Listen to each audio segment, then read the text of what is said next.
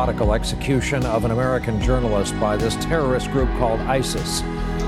Jim Foley was dedicated, passionate, fearless, and only 40 years old. Mourned today by friends in far corners of the world.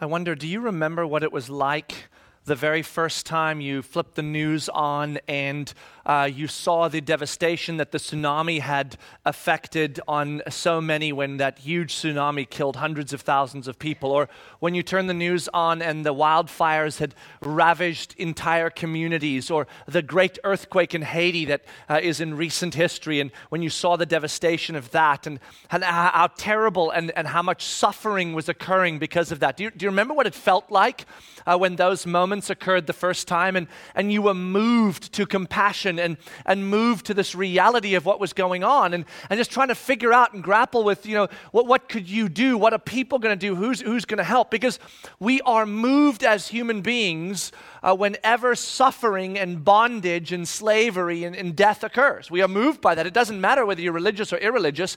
We are moved by these realities. Do you remember the first time you turned the television on that morning when you got the text saying, turn the TV on, and you saw airplanes flying into buildings in New York City, and the shock and awe that was there? Or the first time you heard about innocent people being killed by extremist groups, like the most recent in the ISIS realities, with people being beheaded and burned and killed by these people. You remember what was in you then? See, when you add injustice to the reality of struggle and slavery and difficulty and suffering, then it goes beyond simply being moved to a feeling of compassion, but it moves to being provoked. And the word provoked is a different word, because the word provoked means that you are moved to anger or frustration or irritation or absolutely vexed. And that's what the dictionary word means, is that you're vexed, you're angry. And you're angry because somebody is suffering at the hands of somebody else's actions, and that's not just. And so we are moved and provoked by these things. And the truth is, we ought to be. We ought to be provoked by these things. We ought to be provoked when injustice takes place that creates slavery and suffering and death in people's lives. And as Christ followers, we ought to be provoked more than even the standard human provocation that takes place when these things happen. As we are traveling through the incredible story of the early New Testament church in the book of Acts, we are walking with Paul and his team right now, and what we are watching unfold is the story of the church as it plays out on mission on planet Earth, and it's giving us a space in which we can go, this is what my life is supposed to look like. If I follow Jesus, this is what life begins to look like. This is the calling that's on my life. This is where I'm supposed to live. It calls us out of the ordinary stories in which we often pursue to try to build lives for ourselves, and calls us into God's grand story where we can release our lives for the sake of God's story and be part of a far, far, far bigger adventure. And this is what we're discovering in the book of Acts.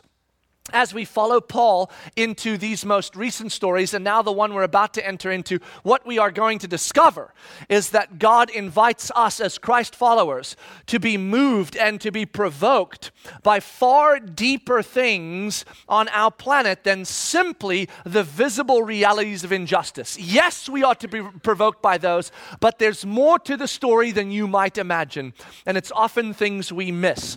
So we're going to travel with Paul and see what he discovers, and and what we therefore discover through his story as Luke writes to us in the book of in the book of Acts. So, just before we jump into the scriptures, remember where we're at, right? We've been following Paul and Silas from Antioch into Galatia. In Galatia, they picked up Timothy. They traveled from Galatia 400 miles, going west, not going south or north, because the Spirit of God prevented them, and heading straight to Troas on the Aegean Sea. They traveled over the Aegean Sea into Macedonia. The reason this was significant is because Macedonia is Roman territory in the truest sense of the word. Remember, we've been in Israel and in the surrounding areas like Galatia and Bithynia and all of that, and those parts are occupied by Rome. They have a significant Roman presence, but they are still primarily Jewish and then Gentile influenced by the Jewish reality. In Macedonia, you are now the opposite. You are in Roman territory where everything is Rome, where the Greek culture collides with the Roman reality, and where there is a minority of Jewish presence. So Paul and his team are walking into a whole new world. Paul's picked up Timothy in Galatia, so him and Silas and Timothy get to Troas. They pick up Luke there, who is the author of the book of Acts. Luke goes with them to Philippi in Macedonia, and that's where we experience our first reality of what it means to do gospel ministry in a Roman territory, right? Philippi, miracles happen and some difficult things. They move on to Thessalonica. Luke stays back in Philippi. The other three guys move down to Thessalonica. They preach the gospel there to the Jews in the synagogue and the Gentiles in the synagogue. The Jews get jealous. Things go badly in Thessalonica. They go from Thessalonica to Berea. They're in Berea really to try to get away from Thessalonica, and there they preach the gospel to the Jews. And because these Jewish people and the devout Gentiles were seekers of truth and not trying to hold on to what they believed was theirs, they responded incredibly to the gospel, and we see the beauty and freedom that comes when you respond to the gospel and you accept the truth of the gospel. The Thessalonican Jews come to Berea, stir things up there, and once again Paul has to be whisked away by a team of people. Paul's whisked away a lot because he creates lots of trouble because he loves preaching the gospel, right? So we should take heed to that and say our lives may be a little uncomfortable if we're going to be carriers of the gospel, right? So Paul's whisked away. Timothy and Silas stay in Berea because they were not stirring up the sort of the frontline trouble to disciple the church. Paul is whisked to a city called Athens. Now let me tell you a little bit about Athens because that's going to be important as we enter into the story. Athens was world-renowned at this point in history for a couple of things. It was world-renowned for its architecture, world-renowned for its art that was being produced in Athens, and world-renowned for its thinking, for its philosophizing. It was the hub of the Greek philosophies colliding with the Roman realities, and it created a city where the greatest pride of the city was its beauty that it was producing with passion in its architecture and art for the gods and for the people, and its ability to think as a city freely and bigger than anybody else. The greatest thing in in Athens that was going on was that if you wanted to be someone in Athens, you had to be a thinker. You had to think well, you had to think smart, and you had to be philosophical, and then you were in. And so when you walked around the streets of Athens, if you were visiting the city, you would see the architecture and the art, and you would stand among the great philosophers of that time and listen to their bantering back and forth in great deep thoughts. Right? That was Athens. It was a cool city to be part of. So Paul is whisked to Athens, and this is where he lands. And let's take a look at what Paul does in Athens when he gets here. Grab your Bibles and turn with me to the book of Acts, chapter 17. If you're using one of the Bibles we provide, we're on page 602. 602 of the Bibles we provide. If you brought a smart device or your own Bible, turn to Acts chapter 17, and we're going to be in verse 16. Acts chapter 17, verse 16. And that's where we're going to jump in. So this story starts with an interesting sentence, a little different from previous stories in Macedonia. It simply says this: now while Paul was waiting for them at Athens. So let's just stop there for a second. This gives us a context of what Paul is up to, and really you're going to see as we follow the story that this will be confirmed in the way that he responds in a moment to some things happening. Paul is waiting for them, it says. Who is he waiting for? He's waiting for Timothy and Silas to get to Athens. He sent word back with with those who brought him to Athens. He sent word back to Berea saying, tell Timothy and Silas to come to Athens. I need them here. Paul wants to do ministry in Athens. There's a synagogue in Athens. He wants to start his normal strategy where he goes in the synagogue, preaches the gospel to the Jews and devout Greeks, and then sees it spill out into the streets. So Paul is waiting for them in Athens. And this describes the attitude of Paul. He is not in Athens to jump into ministry right away. He is exploring the city, getting to know the city until Silas and Timothy arrive, when they can then launch into the synagogue, because he needs that support to be able to do the ministry at the level he needs to do in this space. So look what it says. It says, now while Paul was waiting for them at Athens, his spirit was provoked within him. So now something is happening to Paul, right? He's in Athens. He's walking the city. He's hanging out waiting for Timothy and Silas to show up. And it says Paul's spirit, not the Spirit of God, although the Spirit of God is also provoked by the things we're going to read about. But it says Paul, his spirit, was provoked by something in the city. He was vexed. He was infuriated. He was angry. He was frustrated and irritated. These are the words that come from the word provoked. One of the translations, the NIV, I think, says he was greatly disturbed. That doesn't even get close to what he was, right? I mean, provoked is mad. He's mad. He's ticked off. And he's walking around the city waiting for the boys. Why is he ticked off? Let's take a look. It says, his spirit was provoked within him as he saw that the city was full of idols, as he saw that the city was full of idols. This is what provoked him, that he was in a city walking around with the beautiful architecture surrounding him, and he was just kind of going, man, there's everywhere you turn, there's an idol, because these pieces of architecture and art were created for the gods, for the different gods they served, and then they became spaces for the people to enjoy the worshiping of these gods. They were in awe of the gods they served by these idols. And Paul was just getting more ticked off as he was walking around, right? Can you imagine him walking the city every day? And slowly the reality of the beauty of the architecture diminishes, and eventually all he can see is the ugliness of the idols, right? And he's just like, I can't take it anymore. So we see Paul actually, it gets to that point where he just can't take it anymore. He cannot wait for for Silas and Timothy any longer. So it says this. Take a look what it says.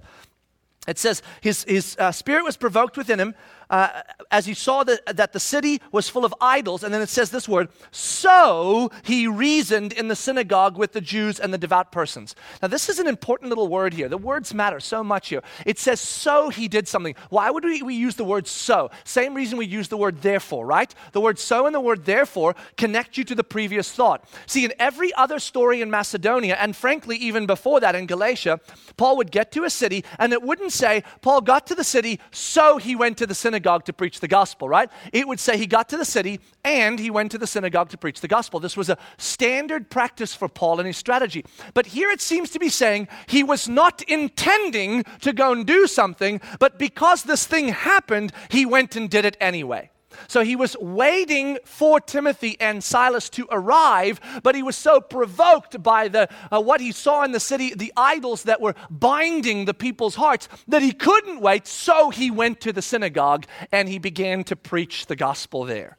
Paul is jumping ahead of what he felt would be strategic because he just can't take it anymore. Watching the people trapped and enslaved by the idols that are around them. Now look, something else occurs too that's very different from what Paul did previously. Look what it says.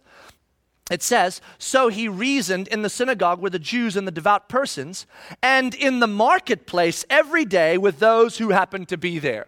See, this is different from what's been happening in the rest of Macedonia. Paul would go to the synagogue over a period of Sabbaths. He would preach to the Jews and devout Greeks, and when they came to understand the gospel, he would then find himself being dragged into the marketplace, and there he would then tell what's going on, and that's how it would happen. This time it says, Paul was so provoked by the idols in the city that he went to the synagogue, and between the Sabbaths, every day he went to the marketplace, and whoever was there, it didn't make any difference to him, he would tell them about the gospel. He would preach the gospel to them.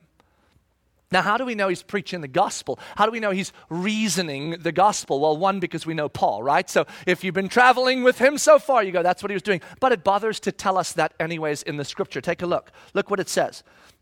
It says, while he was in the marketplace talking to whomever happened to be there, some of the Epicureans and Stoic philosophers also conversed with him, and some said, what does this babbler wish to say? Others said, he seems to be a preacher of foreign divinities because he was preaching Jesus and the resurrection. See, there it is. There it tells us what Paul was doing. He was preaching Jesus and the resurrection. He was preaching the gospel. So we know that Paul's response to this provocation from the idols in a city was a gospel action that led him to preach the gospel of Jesus in the city, in the marketplace, in the synagogue, and anywhere else he had a chance to do. Now, when he bumps into the Epicureans and the Stoics, we find an interesting conversation take place here that reveals to us how Paul now gets to ultimately speak the gospel to a large part of this city. The Epicureans and Stoics were two groups of philosophers, two of the most popular in the city. That's why they're mentioned. And they played an important role. Now, in this city of Athens, because, remember I told you, thinking was so highly thought of in Athens, they actually had a court, a group of people that would sit what we know as Mars Hill, and you would bring thinkers to this court, and then the thinkers would describe their philosophy or their religious thought to the court, and the court would determine whether their thinking was worthy of being integrated into Athens as part of the civil or religious or philosophical thinking, right? So that was the greatest honor, if the court would say, yes, your thinking is so bright, so smart, so new, that we could use it here in Athens. And you'd be like, ooh. And so the Epicureans and the Stoics were often among those who were on this court. So they would be in the marketplace listening for little philosophers that were throwing their thoughts around to see who they liked and who they didn't, who they might invite to the court, right? And what they would do is, if you were a philosopher in Athens and you were pretending to be smart, they would call you a babbler. You know why they call you a babbler? We know that name sort of as you're throwing a bunch of nonsense, but it actually has very deep meaning. The word babbler comes from a Greek root word that means to pick at. It means to pick at little things. And so the babbler would be the person that had collected enough quotes from enough cool thinkers that they thought they knew what they were talking about, but then they would go in and they would throw these awesome deep thoughts around like they were something, but if you were actually a thinker, you would quickly reveal them to be nothing but a babbler, someone who pecks at ideas like a hen, tick, tick, tick, tick, but none of them make any sense. So the worst kind of person was the babbler, and we've all been there, have we not? I mean, we've all been on both sides of that coin, have we not? We've stood in a conversation where we knew something, and a person's talking like they do, and you're smiling, going, if only they knew how little they knew, then they would not be talking to me, right? So the more they talk, the more they make a fool of themselves. But you've also been on the other side of that coin. You've had an awesome little set of knowledge on a particular subject, and you've thrown it around in your normal circles, and they all think you're super smart, and then you bump into an expert in the field, and you're throwing it around, and that expert starts asking you real questions, and you go, well, what I meant to say was, and I really didn't, and then you suddenly realize you are a babbler, right? So this is what these guys are talking about. Is this guy, Paul, a babbler? He's coming and throwing around these thoughts about this guy, Jesus, and resurrection. And some of those philosophers who are listening in, they say, no. Listen to him. He is not a babbler. He's not throwing around ridiculous thoughts just because we do not know what he's talking about in this Jesus person and this resurrection reality. He is actually very reasonably and logically laying out a reality we ought to pay attention to. So some of them say, we think he is a preacher of foreign divinities. And we need to know all the foreign divinities, because if they're stronger than our divinities, we need to be their friend too. And so when you bring into Athens a new religious idea that has a foreign divinity that you don't know about, you pay attention to that, because if you like them and they're kind and nice, then you can add them to your mix of gods. And if you don't like them, then you appease them so they don't bother you.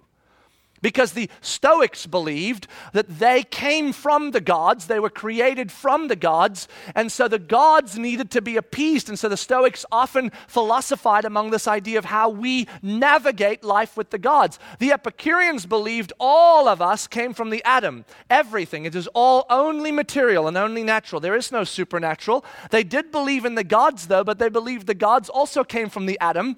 And so the gods were one expression of the atom, and we were the other expression. The gods left us alone and we left them alone, and nobody cared about anyone. And so that was the Epicureans, and they loved to debate with one another. So they're looking at Paul and they're going, man, this guy's bringing to the table something fresh, something new we should explore. And what's Paul bringing to the table? He's bringing to the table Jesus and the resurrection. Why?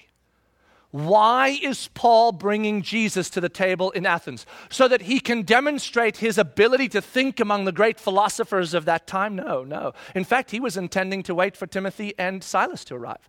He's bringing the gospel to the table because he is so provoked by the idols in this city. So provoked. And why is he provoked? You see, this is where Paul sees something we are often blinded to. We are often unaware of. See, Paul recognized when he walked the city that these idols in their reality and what they were affecting in the human heart was as dangerous, in fact, no, more dangerous than all of the visible active actions we see of injustice in the world. When we see airplanes flying into buildings and bringing buildings down with 3,000 people in them that we now care about, when we see terrorist groups hurting innocent people and villagers, when we see human trafficking take place, we are provoked by that because we see the damage, we see the slavery, we see the destruction, we see the death that comes from these things. But when it comes to the idols, there's a statue standing in Athens, there's a temple on the hill there's a bunch of more statues and more temples. The danger is often hidden in the invisible spaces of our hearts. And so we don't see. And Paul walks into Athens, and what he sees is the injustice and the slavery and the bondage and the death that the idols are affecting in the lives of the people. And when he sees that, what is his response? This is so odd to me. Because what is our response typically? We see an idol, it's affecting some damage, maybe it hurts someone we loved, right? And so we jump in front of the idol and we go, stay away from it! And then we graffiti it. Bad idol! We bomb it and we throw stuff at it and we Facebook about it. And we get mad at the people's behavior about it, right?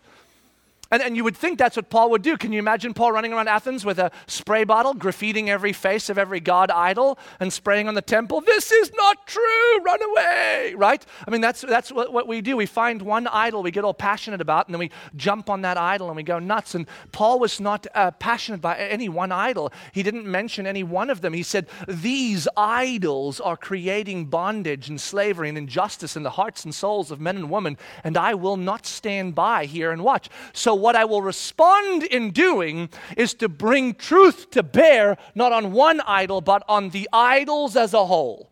And Paul stepped into gospel action out of compassion for the hearts of people. Paul saw the damage the idols were doing, and he responded in love toward the people who were bound by them. This got me thinking a lot about how we play in our environment, especially in the church, right? We have our list of idols too, don't we? We have Athens right here. They are not statues. They look a little different, but we've got a plethora of idols. I mean, they're all over the place. We're aware of them. We see them. I mean, think about a few of them here. How about pleasure? There's an idol. Materialism, entertainment, security, stimulants, comfort, acceptance, careers. I mean, these are the things we chase after to fulfill us, to keep us together in our cultural context that our friends are captivated by. And so we see them and we realize they're there, but we are unprovoked by them, unlike Paul. Why are we so unprovoked by the idols that exist around us? Well, I'll tell you, it's not like a confusing thing, because they don't seem awfully dangerous, do they? I mean, planes flying into buildings, dangerous! Terrorists killing people, dangerous. When big, horrid things happen in our world, dangerous. But when you walk by materialism, you're like, yeah, it's not the best thing in the world. I get that. I mean, I should be careful of it. But I mean, really, buying a new car and a house and another car and another house and more stuff and things and fill your closet. I mean, what's the danger in that, right?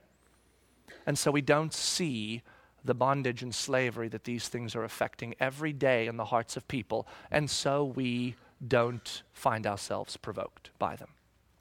We are desensitized to a large extent. We've walked around the streets of our Athens for so long that when we see materialism, we hardly recognize it anymore. When we see pleasure, we catch it in glimpses in the bad stuff, but not in the everyday stuff. When we see the comfort and security we find in the stimulants that keep us going, we kind of go, it's life. We live fast, and that's what you need to do, right? We play in our idols among them, and we kind of walk by them, and we point out to our kids, so that's not the best thing, honey. We point at the statue. It's very pretty, but just don't play with it, okay? And we're desensitized by their reality. Or we're totally disconnected from our idols. We're disconnected because we were afraid at one point, right? We saw the idols. We recognized them. For those of us that tend to recognize idols, we see them. We're like, oh, that's bad. So we gather our children and our families into little spaces and we go, don't go out on the streets of Athens. All those big statues out there, they will eat you and kill you, okay? And so we throw the TVs out of the house and we get rid of all of the stimulants and we move into little spaces where we can protect and we get them out of the schools and the things and we go, stay home. Right? Because the idols in our world are out to get you. And we become so disconnected from the reality of Athens that we are no longer compassionate to anyone. We are just stuck on being safe, and being safe actually becomes our idol. Who knew? And so that does it. Here's another one. Here's another reason why we are not provoked by our idols. Because we are entertained by them. Yeah, I know. We're not captivated by them like the other poor people out there. And yes, they're not like deep in our hearts, like we're just totally psyched. But they are entertaining, are they not? I mean, they are pretty. Athens was known for its art and beauty. They would just happen to be dedicated to all the gods. And so there is a certain sense in which we play among the same idols. Yes, we're not addicted to television, but boy, you miss that show and it's a little freaky, isn't it? And so we play in these spaces, and we recognize that if we were to be provoked by these spaces, then God might ask us to change some of our habits, and then that's inconvenient, and it gets uncomfortable, and so we just kind of go, it's not so bad. And we look for the extreme versions, right? When someone's taking illegal, illicit drugs, we're like, bad. But the little stuff we drink every day called caffeine and sugar, that's not a big deal, right? And you go, yeah, you see this, but here's the reality. These idols that haunt our culture, they are grabbing a hold of the hearts and souls of the people in our culture. And like Paul, we are called to be moved, and at the very least moved to compassion. At best, we ought to be provoked by the idols around us. Do you know how dangerous these idols are? Well, allow me to demonstrate. I am sorry that I have to read this to you, honestly, because these are statistics I don't want to read. I'm sorry I know these statistics. But they are necessary statistics for us to recognize that the idols of our culture are creating slavery and death and damage to the people we live with, our neighbors, our friends, our coworkers, our fellow students, our family members, and even, dare I say, in many cases, our own hearts. Listen, pleasure in our cultural context. Did you know that 62% of high school seniors are currently sexually active? 62% of high school seniors. 80% of college students today are sexually active. 80%. That means 20% of college students are not. This is before marriage, despite God saying that creates devastation and damage that you cannot believe. Women in our time today will average in their lifetime 4 partners, and men 7 partners in a lifetime. Yeah, that'll just be the average. That's what statistics say. Listen to this. I checked these statistics multiple times. They show up on multiple spaces about the same. There's a bit of a range, 2-3%, but here it is. Ready? 70% of all married people will cheat on their spouse. 70% in our country. Yes. Now, it doesn't mean 70% of marriages will have infidelity, because sometimes it's both cheating on each other, and so there might be 50% of marriages that don't have infidelity, but 70% of married people will cheat on their spouse statistically. In our current cultural scenario. There is a website called ashleymadison.com, among others. This one's the biggest. There are 12 million people on this website right now, and the tagline for the website is, life is short, have an affair. 12 million Americans are on that. Yeah. $3,000 a second will be spent on porn. $3,000 a second in America. 40 million hits a day for the same category in America, in the US. That's not worldwide. 116,000 searches a day in that same category, but with the word child in front of it. There's a movie that just came out. You guys know about it because it was one of the idols we got up in arms about and started graffitiing, right? That's what we do. We get stuck on one and we're like, okay, here it is. It was a movie called 50 Shades of Grey. Now, what was interesting about this movie is this. It was sold as a romantic Valentine's movie that you can go to. And by doing that, they made $90 million the first weekend in the box office. The only movie in February that's ever come out to beat that number was The Passion of the Christ.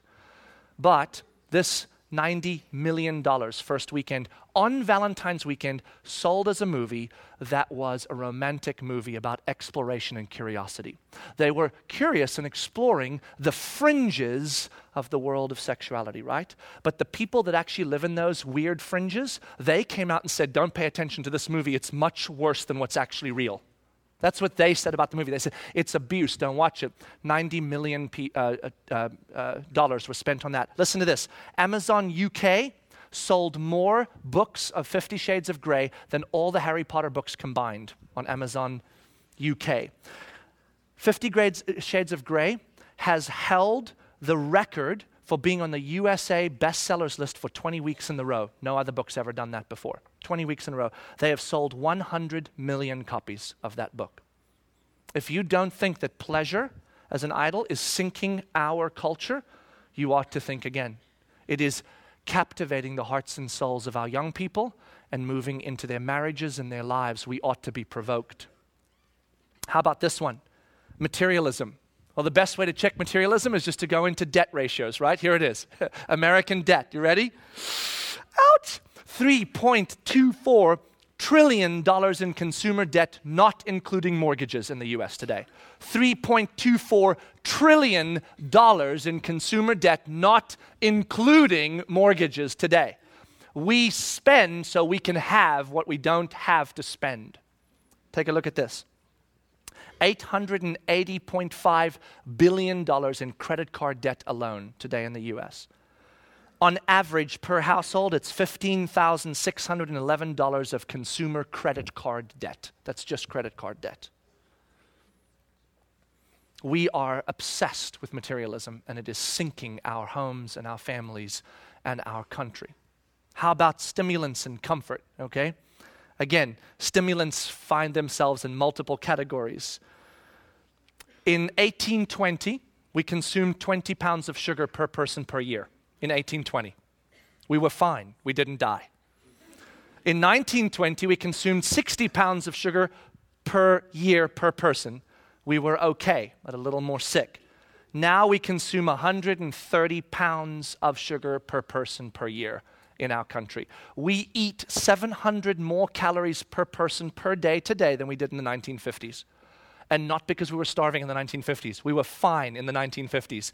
We just eat more because it's comfortable, because it's good and you just can, and the portions are larger. So yes, we're in uncomfortable territory, but this is an idol that exists that we want to stimulate ourselves and comfort ourselves with outer things so that we can be fine. Caffeine, sugar, and anything else that will keep us up so we can keep going fast.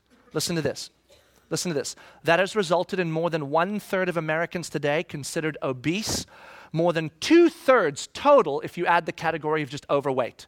2/3 of Americans live overweight. The heart disease rates, the type 2 diabetes rates are off the charts, and CDC is now calling it an epidemic that is killing more people than any disease of the past. Yeah. Prescription drugs. 52 million people have said statistically that they've used prescription drugs for non-medical reasons. As a stimulant, as something to boost them. I read a number of articles saying that Vicodin used to be known as the housewife's pick-me-up. Vicodin. Yeah, so this is how it rolls. And I get it. We live in this world. Music and entertainment. Entertainment, music. I took the top 20 songs from 2014 on the radio, the top 20, and I read through the lyrics. Oh, God help me. I wish I hadn't. Listen to this. I looked for a song that was bad, but that I could read appropriately in the service here. Couldn't find one. Of the top 20, the 2 that were decent didn't have anything shocking in them, and the other 18 I could not read in this setting with your children here because it would be too inappropriate. That's our music. Top 20 songs of 2014. TV, kids watch 4.5 hours a day of television in America today. The average American watches over 5 hours, 1 hour online, 1 hour on a smartphone, 3 hours on the radio, and if you're 65 and over, statistics say you watch 7.5 hours of television a day. Sorry. See, now you're starting to feel provoked? Because you ought to. Because this is what Paul saw when he walked around the city of Athens. He saw these statues that were beautiful pieces of art, and he realized what they were doing to the hearts of the people in Athens. And his response was not to run around and Facebook about how terrible TV is and how terrible prescription drugs that are misused are and how terrible sugar is and how terrible the world of sexuality is. He didn't do that. He didn't do that. What was his response?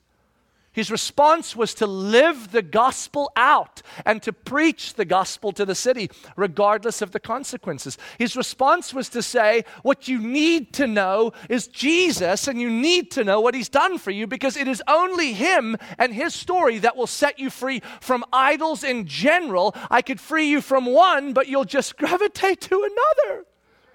So if I kill one of the idols, if I stop one of the issues, and we all have passion points, so we're all on one of them. I mean, all of you, when I said one thing, went like, yeah, it's about time you preached that.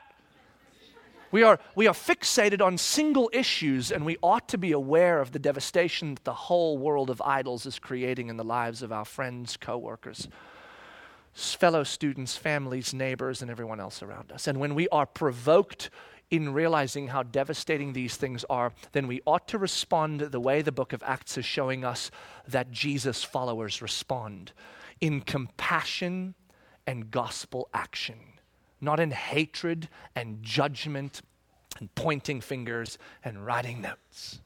We ought to walk out into this society, and we ought to start living our lives and speaking our words in gospel-honoring manners, and we ought to actually share the gospel. I mean, say it. I'm living it. Say it. Tell them. This is what Paul did. Go to the marketplace, start preaching the gospel. Well, they're going to get mad. They might. But they need to know, because their hearts and souls are being ravished and enslaved and trapped by idols. This is what we are called into. We are called into first exploring our life and asking a big question. You ready for it? God, which of the idols that our people are trapped in am I equally entertained by, or perhaps even trapped by? Because you cannot be provoked by an idol that rules in your heart. And so the first step to provocation of the idols that damage the souls is to recognize where you might be living in those idols, and then do something about it. Be vulnerable, speak to someone, tell someone, and step into it and start journeying with God on it. It may take a while, but it's okay, because it is God wanting you to be free. He's not trying to steal your stuff from you. He's not trying to take from you what means the most to you. He's trying to free you from what hates you. And so we walk into that first. And then once we've walked into that, we remember the words of Jesus, right? Remember Jesus, Matthew chapter 5, he said, you are the salt of the earth. And if the salt loses its saltiness, well, then what good is it to the mission of God? Yeah, Jesus will still love you, don't worry, but what good are you to the mission of God? What good am I? We are the light of the world. What kind of city hides itself under a bowl when it's a light? No, the light shines in the darkness. And so we must be provoked in our culture not to be single issue champions that try to graffiti idols, but to be gospel champions that bring truth to the reality of the idols that haunt the hearts of our people. Just start living gospel life, preaching gospel reality, and the idols will eventually crumble. This is our privilege. It is our calling. It is our task. It is our invitation. Let's pray.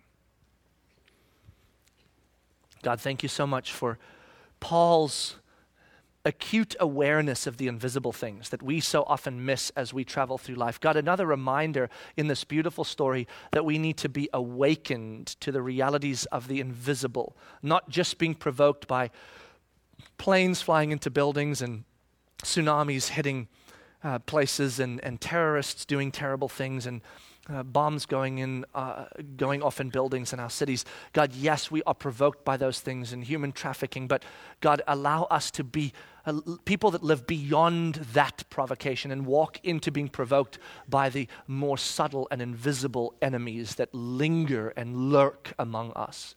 The idols of our culture that captivate our hearts and make us feel things, want things that become damaging and devastating to our souls.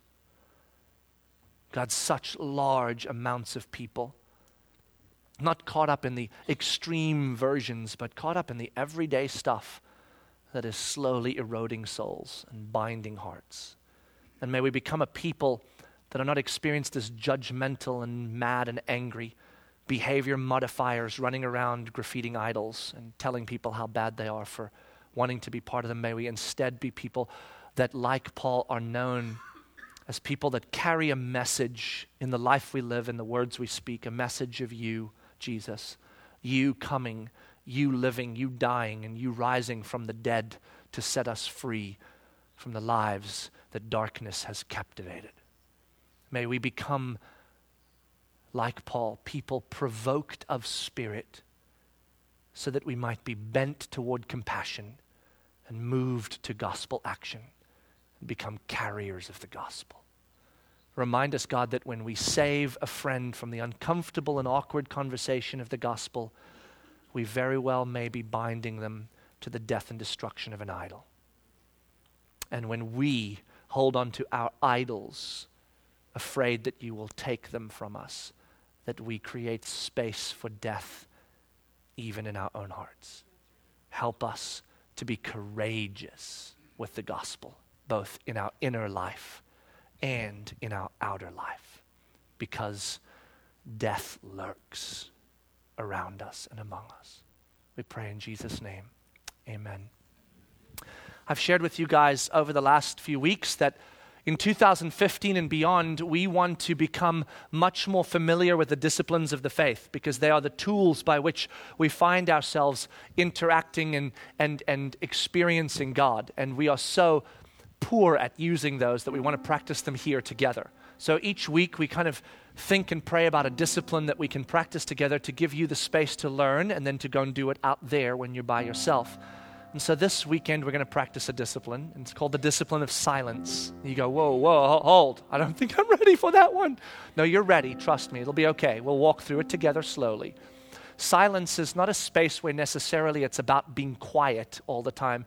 It's about quieting your soul and your mind to give you the space to listen to what God is doing, what God is saying, what God is revealing to you. You've just heard a message, and the idea now is we'll sing a quick song and then you'll head out into the busy world you're in, and you'll remember it was a good message, I hope at least, and you'll kind of go, that was neat, but there's no space for God to deal deeply in your soul. So we're going to create that space for you now. In silence, what you do is you just sit quietly and you tell God, God, I'm ready to listen, and then you focus on a particular thought or idea that God is stirring in you so that you can listen to what the Spirit is going to say. This is how we hear from Him. So what I'm going to do is I'm going to throw some words up on the screen to start our time of silence. The piano will play quietly in the background because we're not ready for real silence yet. We need a little bit of sound to keep us comfortable of soul. Someday. But we'll throw a list up, and these are just some of the idols in our culture that I dealt with today, some of them that linger. Here's what I want you to do. In the silence, I want you to ask the Spirit of God to provoke your spirit for the damage that these idols are affecting on those that you know and love, and perhaps even in your own heart. And I want you to start being provoked by what He does. When we're done doing that for about 2 or 3 minutes of just thinking on these things and just asking the Spirit to provoke us, not for any one of them, but for all of them as a whole, a single idea, then I'm going to put a scripture up that is going to bring some truth to bear on our hearts, and we're going to think and meditate in silence on that scripture and let God speak to us there, and then we will enter into worship. So take a minute. I'm going to pray for you. I'm going to pray for me, that in the revealing of what's in us and what's around us, that the Spirit of God would be compassionate but would be firm and bring us to provocation over the death that these idols are affecting. And when I say amen, close your eyes or sit and stare at the words, whatever's best, and just be silent and just listen to the Spirit speak to your heart. God, provoke us now, provoke our spirits toward the damage that idols are affecting in our Athens here in America. And allow us not to become angry at those practicing with those idols, but to become angry at the idols themselves and to become compelled to act out in the inner and outer life as gospel carriers to set free those who are around us from the devastation of the bondage and slavery that these idols affect in their lives and even in ours. Speak, Spirit of God, to us now, we pray in Jesus' name.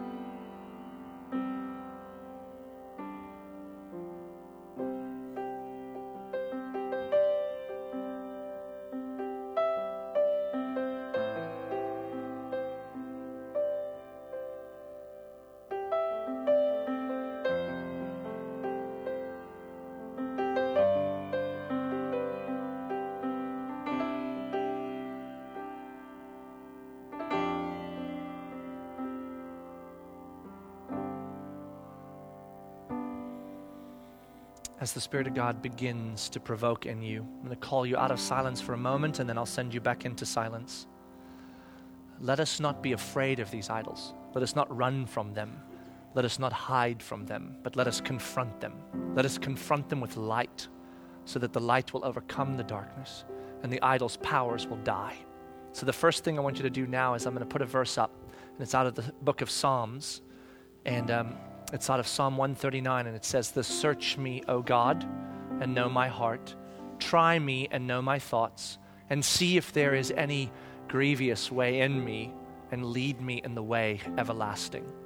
Understand what I'm asking you to do right now.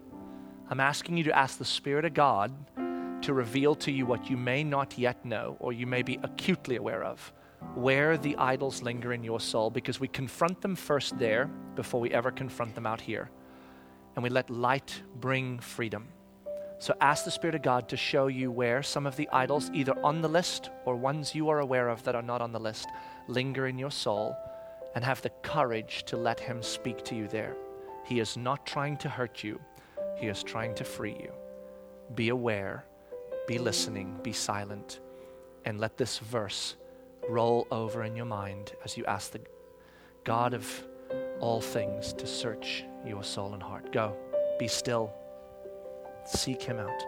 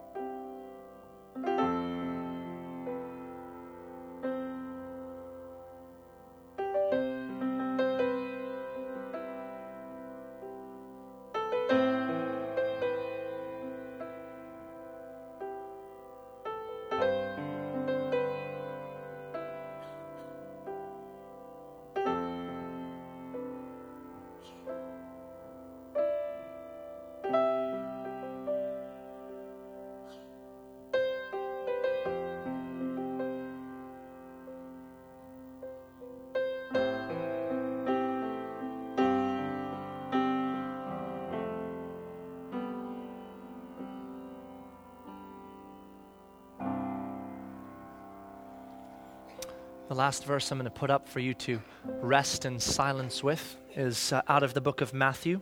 It's Matthew chapter 5, verse 14 through 16, and it says this: "You are the light of the world. A city set on a hill cannot be hidden, nor do people light a lamp and put it under a basket, but on a stand, and it gives light to all in the house. In the same way, let your light shine before others, so that they may see the good works and give glory to your Father who is in heaven." This is our story. Free from idols, engaged in culture, in the marketplace, in the synagogues, in the churches, bringing to bear the beauty of the gospel of Jesus by the way we live and the things we share, so that people will know freedom and would be able to respond to it as God invites them into that. Would you now sit just for another minute or so and let this verse wash over you, and may it wash over you great confidence, this confidence. If you know Jesus, you are an ambassador of Christ, full of the Spirit. You are the light of the world. Do not allow the idols of our day to dim that on mission. Instead, walk freely into the city and say, "No, I will dare to preach the gospel. I will dare, because I am provoked to bring freedom to those I love." Let's go sit on this for a minute, and then we'll be invited into worship.